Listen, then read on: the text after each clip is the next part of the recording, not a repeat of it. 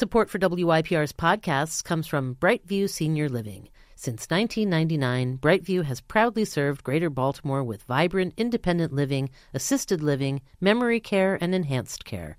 Find a community near you at brightviewseniorliving.com. I still didn't respond when people called me doctor because I absolutely assumed and fervently hoped that they were referring to someone else. So we had to change our names. We used unregistered phone numbers so we can be as hidden as possible from the government, but yet as visible as possible to people. Hey, everybody. Welcome back to the Stoop Storytelling Series podcast. I'm Laura Wexler. And I'm Jessica Henkin. And this week on the podcast, on becoming a doctor, 2 stories from young people who learn what it means and what they're willing to do to take care of people. Before we get started, we want to thank the Park School of Baltimore, which is a pre-K through grade 12 progressive school located right outside of the city. So this first storyteller is Ethel Weld. She's currently an assistant professor of medicine at Johns Hopkins School of Medicine, as well as a wife and a mom and just a real swell lady. And she's going to share this beautiful story for you. Take a listen. So it was a typically crazy day in the medical intensive care unit. And I was a medical intern, brand new, way over my head. And I was still getting used to carrying around the pager. And I was honing my fight or flight response to it, mostly flight. I always wanted to run whenever it went off, because it was in the habit of summoning me to disastrous situations in the middle of the night that felt way beyond my capability to handle. And I still didn't respond when people called me doctor because I absolutely assumed and fervently hoped that they were referring to someone else who would actually know what to do in the situation at hand. And I remember I had been on call for 17 hours, and I was just about to sit down. I hadn't sat down once, and I was lowering myself painfully into a chair, thinking about the 13 hours that loomed ahead. And my pager went off. And so I got back up and I looked, and it was the emergency room summoning me down to look at a patient. And I just was so weary, and my mouth was dry, and it felt like it had been used as a latrine by some small animal of the night, and subsequently as its mausoleum, as described in Kingsley Amos's Lucky Jim. Actually, all the descriptions of being extremely hungover that I've ever read are pretty evocative of the basic MO of being a medical intern. You're basically hungover for an entire year. And as a medical professional, my experience of this affliction is limited to reading other people's firsthand accounts, of course. But as I've heard. So I looked at the pager, and it's the emergency room, and I went down. They said, there's a patient down there who's speaking in tongues. No one can communicate with him. He's in the upper unsalvageable reaches of hepatic encephalopathy. In other words, his liver is so dead that it filters none of the toxins that his body produces. And there's nothing to stop him from getting just crazy off the fumes of all his intrinsic poisons, not to mention hemorrhaging out of every pore of his body.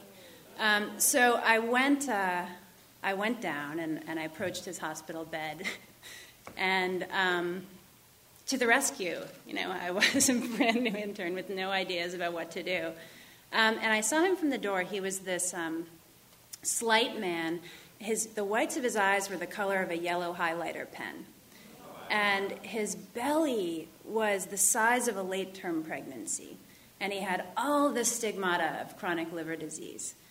And I went up to him. I started asking him questions. He did seem distraught. He was writhing around. But he sort of was responding to me. And it took me about 15 seconds to realize I actually understood what he was saying. Maybe he'd been billed to me as speaking in tongues. And I realized I understood him because he was speaking French. Not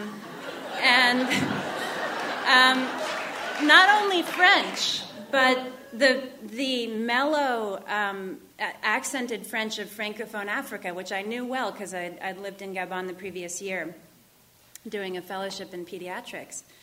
And so I started speaking to him in French in my pretty embarrassing and heavily African accented French, but I was able to communicate with him. And he told me he was from Cameroon. He had moved to Baltimore to stay with family, and he had known he was getting sick over months, and he just couldn't afford a doctor. So he had been medicating himself with shorties of vodka and 40s of St. Ides because it's what he had to make do with because the sugarcane wine of home was not available. And this actually was in the armamentarium of medicines at home. And he I remember he gestured with his hands like these slow taffy pulling motions to show like the inexorable increase of his belly over the past months and just how he knew he was getting sick and he couldn't come in. So I brought him up to the ICU, and my hand was on his stretcher in the elevator, and it was shaking, I remember.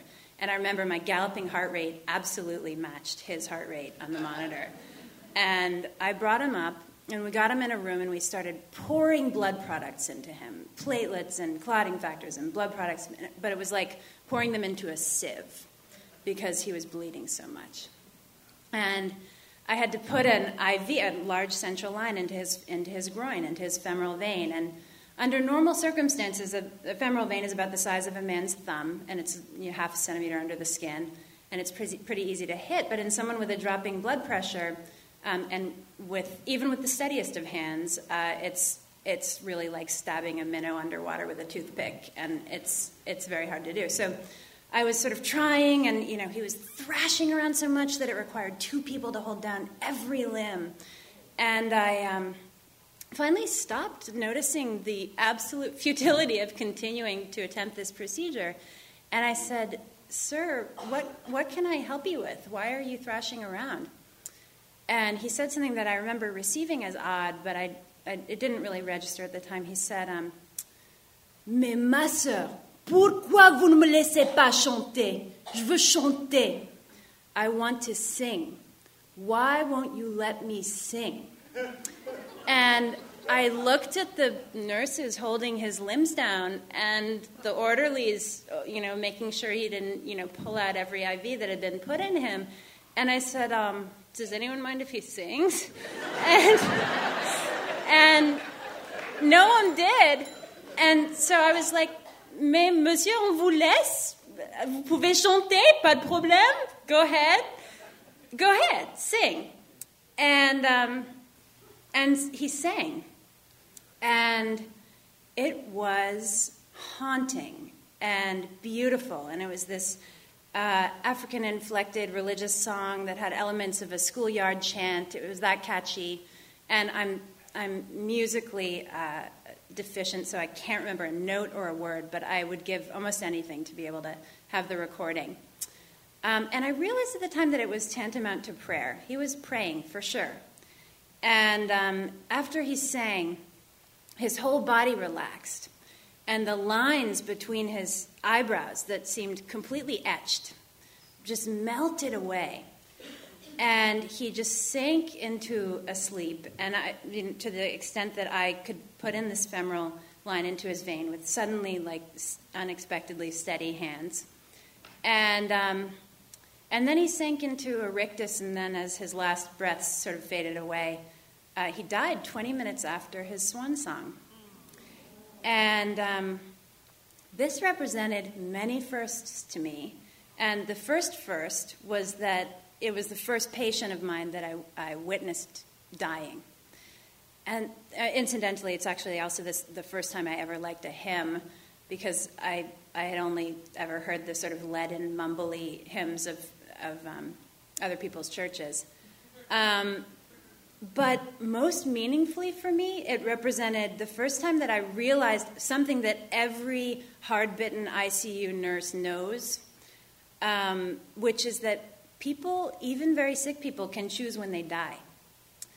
And what I had actually witnessed is this man who had been dying slowly for months and then extremely rapidly in front of my eyes for hours, looking at death in the face and meeting the Reaper, and if not beating him, racing him.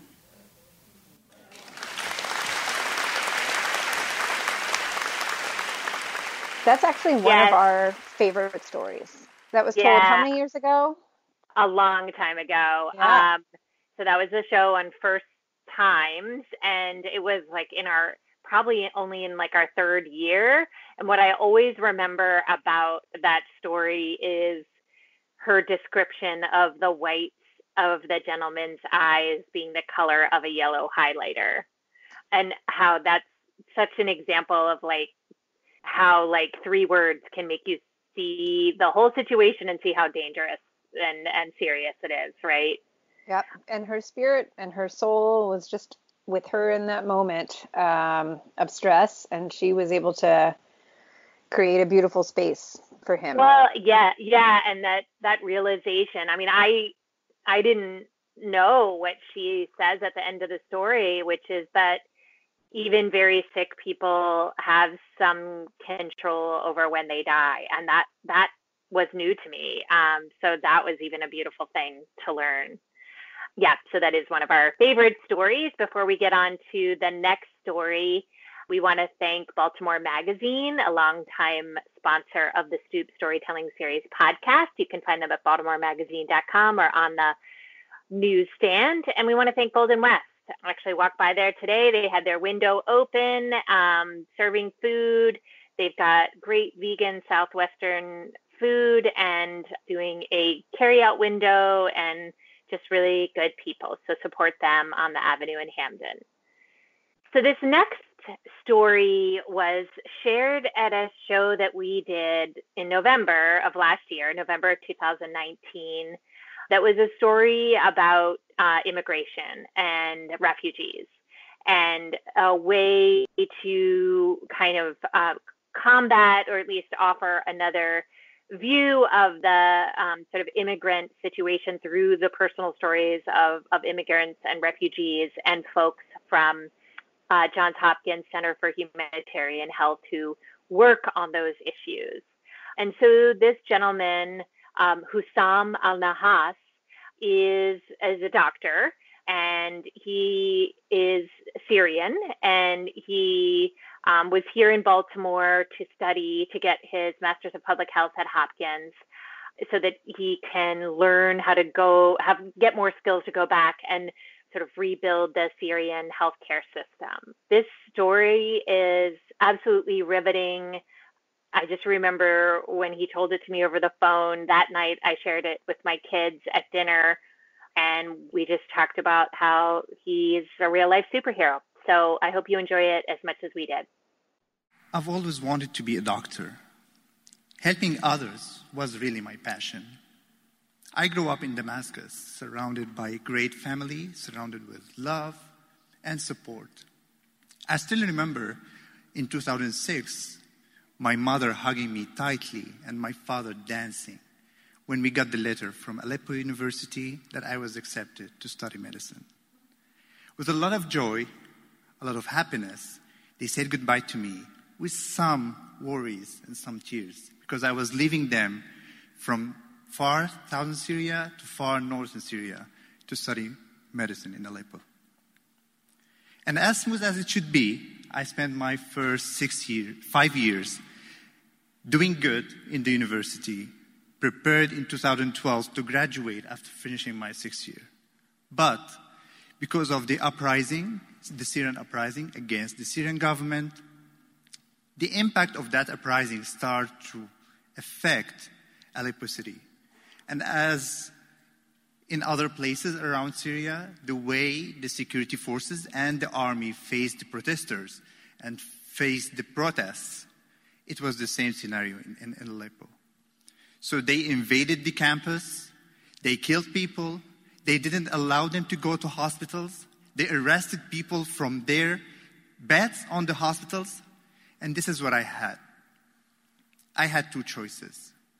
Either to ignore what was happening, pretending that nothing is important, continue my education, graduate to fulfill my dream, or take a step further and act as a real doctor, helping people during demonstrations and leave my education.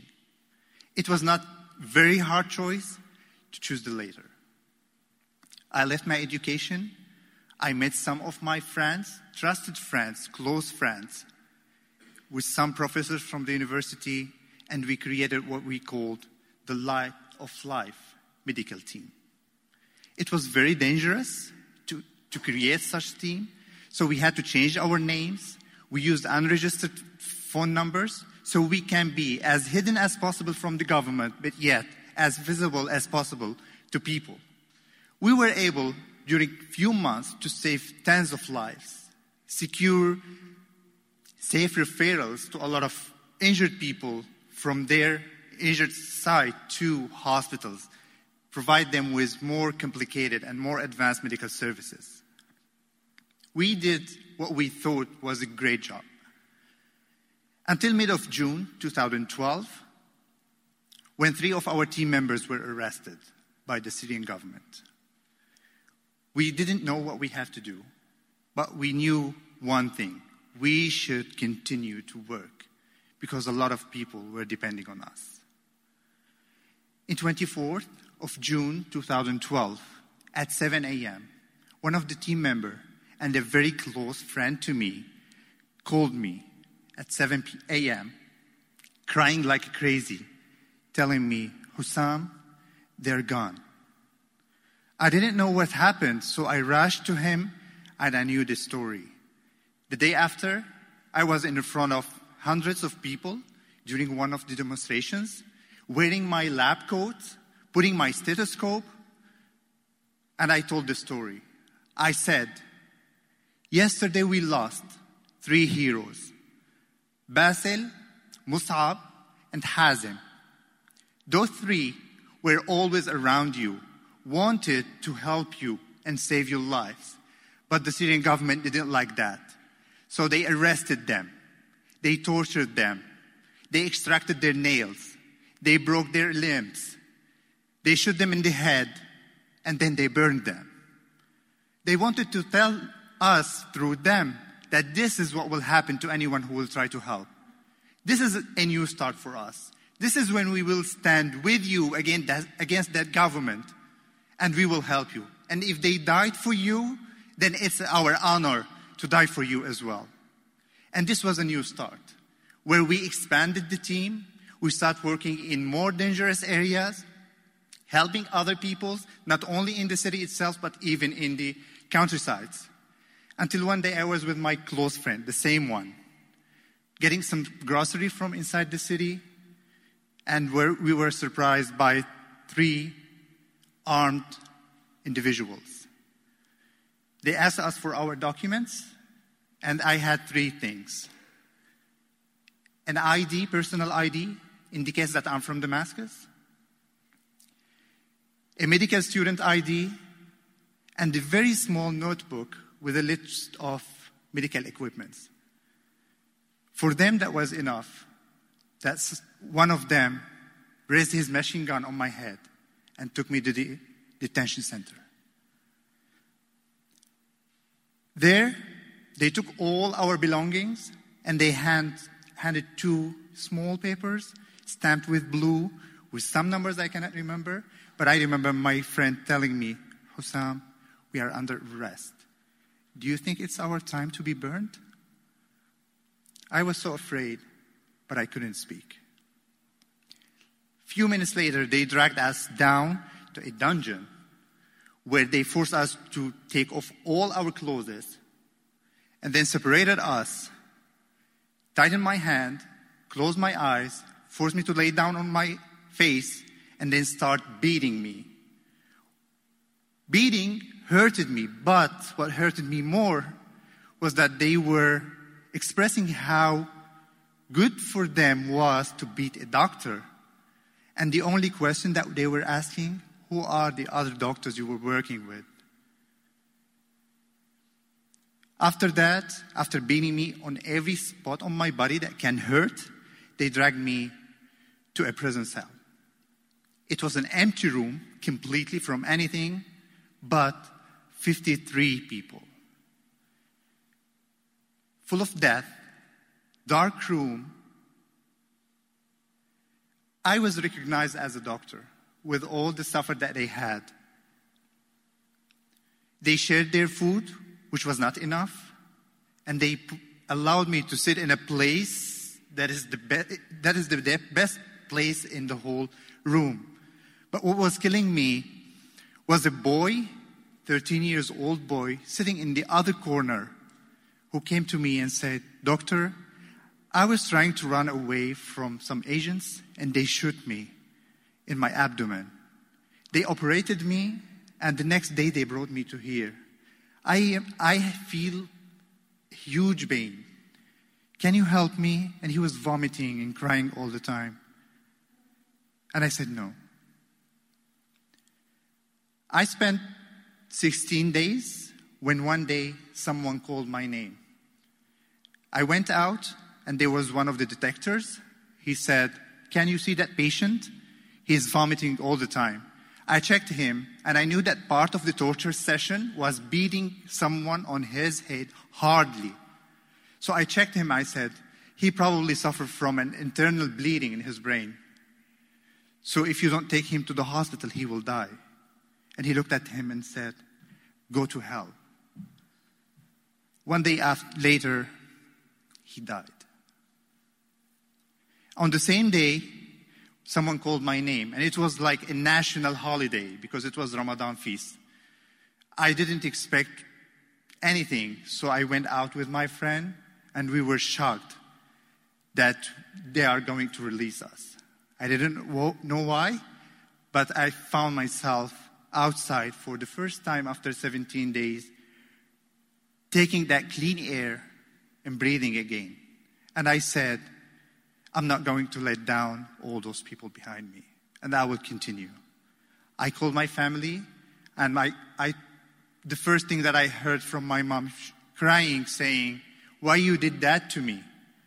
And I traveled immediately from Aleppo to Damascus. I saw how stressful the whole period was on them, emotionally and financially. At the end, in a corrupted system, it's not easy to get someone from death. I was watching what was happening in Syria from Damascus, surrounded by my family, but I couldn't do anything. The security fist in the city was so tense that I was afraid to do anything. But at a certain point, I said, no, I will not stay.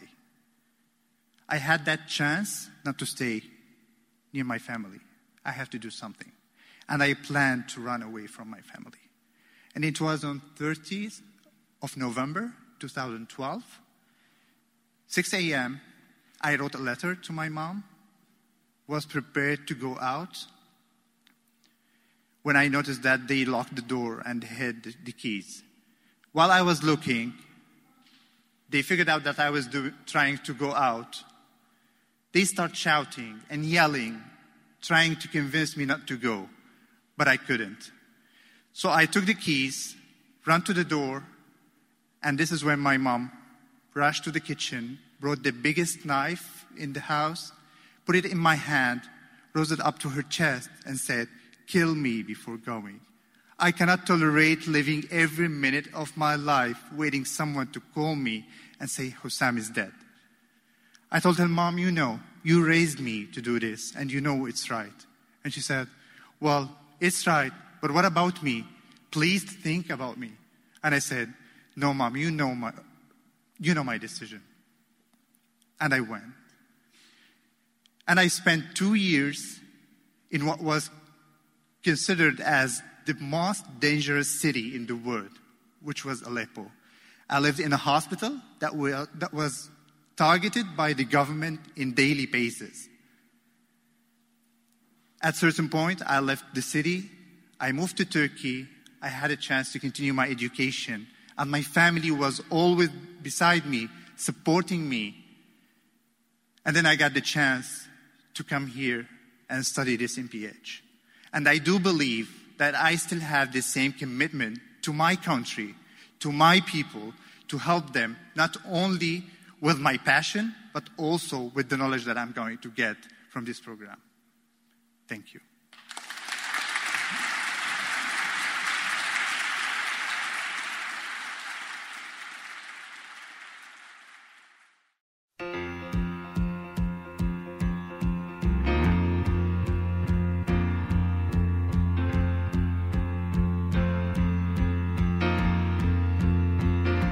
Doctor, my eyes have seen the years and the slow parade of fears without. I love a story where someone lives by their code, makes a really difficult and dangerous decision and ends up really kind of scaring his mother and hurting people in his life because they're worried about him, but he's got a code and he's living by that code. And I find that just so admirable and inspiring.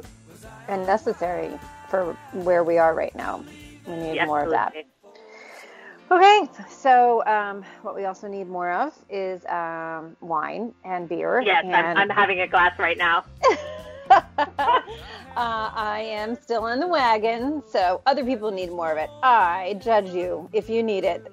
I myself am just amazing without it. That's not true. It's really hard. Anyway, but I can still go and get coffee and chocolate and things like that. And just kombucha. Kombucha. Like I said last week, high-end seltzers at the Wine Source in Hamden on Elm. It is. So check them out. So clean and so bustling and just a great place to hang out all day if you need to feel human again. And you can also check us out at StoopStorytelling.com. We want to thank Maureen Harvey, who is producing the podcast, and we'll see you all next week. Bye.